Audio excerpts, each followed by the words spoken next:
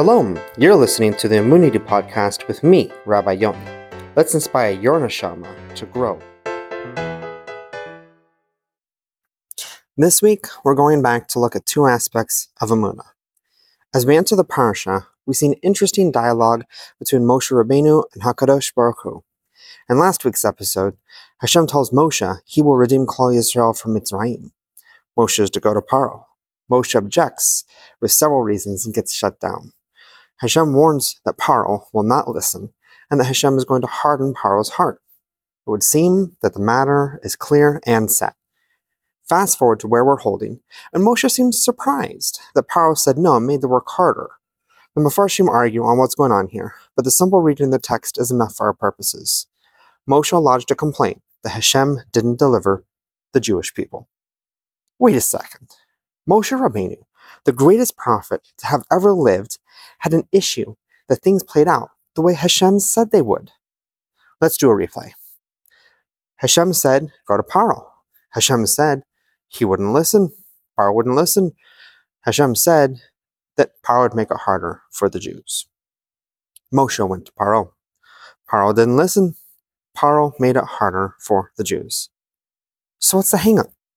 The Midrash has machlokas on it, and many opinions are brought to try to resolve this seemingly defective attribute in how Moshe is presented. Moshe seems, at this moment, to lack a basic building block of Emunah. I'd like to present a different perspective. We know that the Avos are archetypes for the Jewish people. Avraham for his chesed, Yitzchak for his gevurah, and Yaakov for his Emunah. Keep this part in mind since we're going to go back to it near the end. Moshe is an archetype for us as well. Every tzaddik we come across in Torah has lessons to teach us, not just about how to relate to Hashem, but how to relate to others and how to relate to ourselves. I'd like to suggest, perhaps the text is clear here and it's not a machlokas. I'd like to suggest that perhaps Hashem gave Moshe a stumbling of words to teach generations to come, but then when it comes to Emunah, we can all stumble. It's okay. It doesn't mean we fall down the ladder. We can recover. Moshe went on from this small incident to give us a Pesach to remember. So too, we can overcome small obstacles or hiccups in our practice of Emunah and become the greatest we were meant to be. After all, to quote Reb Zusha, Zusha wasn't afraid Hashem would judge him for not being like Avraham, Yitzchak, Yaakov, or Moshe. Zusha was afraid Hashem would judge him for not being the best Zusha that Zusha could be.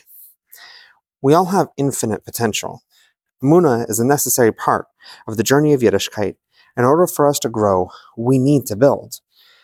But how do we build Emunah? Rabbi Ben-Zion Twersky once commented that he was personally bothered by all the books on Emunah. Emunah isn't a mind condition, it's a heart condition. Books are a mental workout, not a heart workout. I like to challenge this notion. I have no doubt many books fall into this category, but Bavavi Mishkan Evna discusses the issue and how to overcome it. The mind can influence the heart. It's the fake it until you make it notion. Psychologically, the subconscious is a servomotor mechanism. So what is that? It's a secret weapon of the Yetzer Hara. We can actually use this as a superpower for incredible growth instead. Our inner neshama is pure and holy. As a result, it can't cooperate with falsehood. When we say something about ourselves, the subconscious works behind the scenes to ensure that it's a truth, at least to ourselves. So when someone engages in negative self-talk, the subconscious goes to work to ensure we believe it about ourselves. That's why it's so dangerous and possibly asur to ever say something negative about ourselves, and it is likely a mitzvah to say good things about ourselves. And that's the trick. When we learn about Emunah on basic principles and do chazar regularly, then our subconscious takes it to heart, and it becomes a heart condition for us, rooted in our neshama. A few weeks ago, we talked about Yaakov showing us the level we can aspire to with Emunah, where we fully rely on God to pave a path for us. This week, Moshe showed us we can fumble in Emunah and recover quite spectacularly. Our recovery, however, is predicated on our work in the area of Emunah and the strength that we've built in the subject. Therefore, It's imperative that we engage and learn and grow in Emunah every day. At times, though, it can feel like this isn't enough or isn't working. Trust me, it is working, but we don't feel it all the time. And that's when there's tremendous, real growth. There's a concept the Midrash brings us that can help enlighten us. Hasidim are known for this approach, but it's available to everyone, no matter the minhag. And the merit of the tzaddik. Davening at a kever, yartzites, clinging to the tzaddik, receiving brachos from gedolim. These are all widely accepted practices and great examples. Our parshias teach us this valuable lesson. Why were Bnei Yisrael saved? They were on the 49th level of Tumah. So, why be saved? The Mefarshim say it wasn't their own merit. Even Moshe Rabbeinu confirmed the matter when he was sentenced to death as a result of Lashon Hara. So why? Hashem made an oath to the Avos. Klal Yisrael had to be saved. Why the show? Signs and wonders, miracles, protection from the Machos. All in the merit of the Tzaddik. From impossible to possible, inconceivable to conceivable, unbelievable to believable. The Midrash Rabbah in Vayeira 8:1 says, it's chapter 8, Simon 1. Solomon uttered this verse when he brought the ark into the Holy of Holies.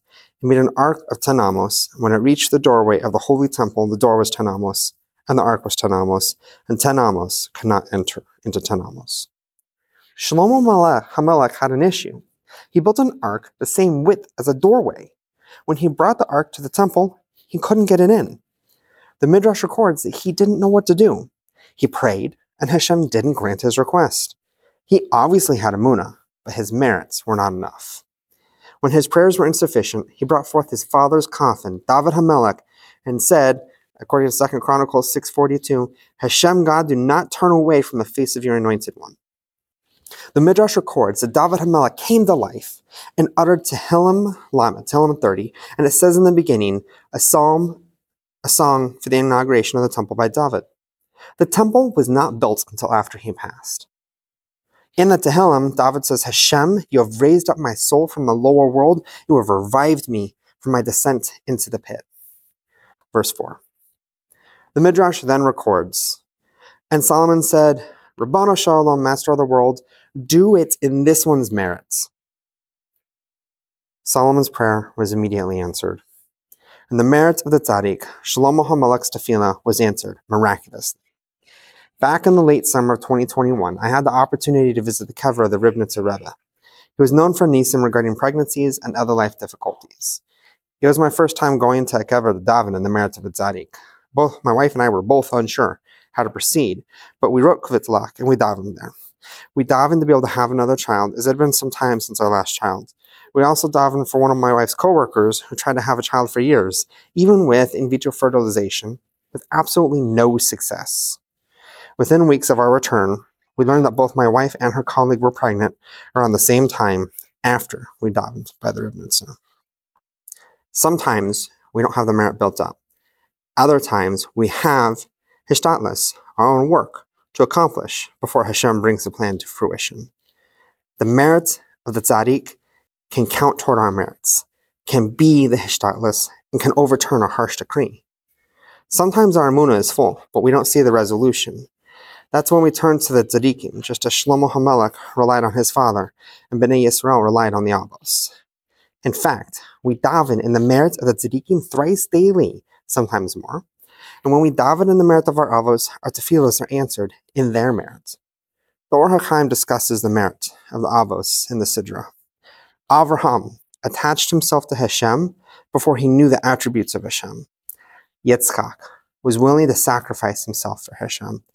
And Yaakov, no rejected children come from him. When we enter Shemona Esrei, the first bracha is a merit of the Avos. When we recite their names and that bracha, slowly and with kavana, this is what we're accomplishing.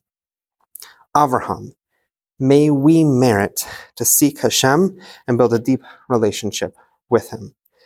Yitzchak, may we merit to have Mesiras Nefesh and serve Hashem with our lives. Yaakov, May we merit to raid tzaddikim and become balei habitakon. Let's recap. Sometimes we falter in our emunah, but we can recover with grace. It's essential to build our emunah muscle, which is why we have this podcast.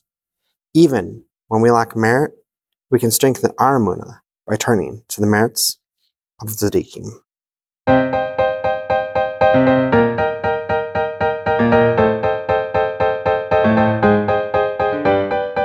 Thank you for listening to the Emunah podcast on Anchor by Spotify. If you've enjoyed this podcast, please rate it and share with your friends. Have a question or chiddush? I'd love to hear from you.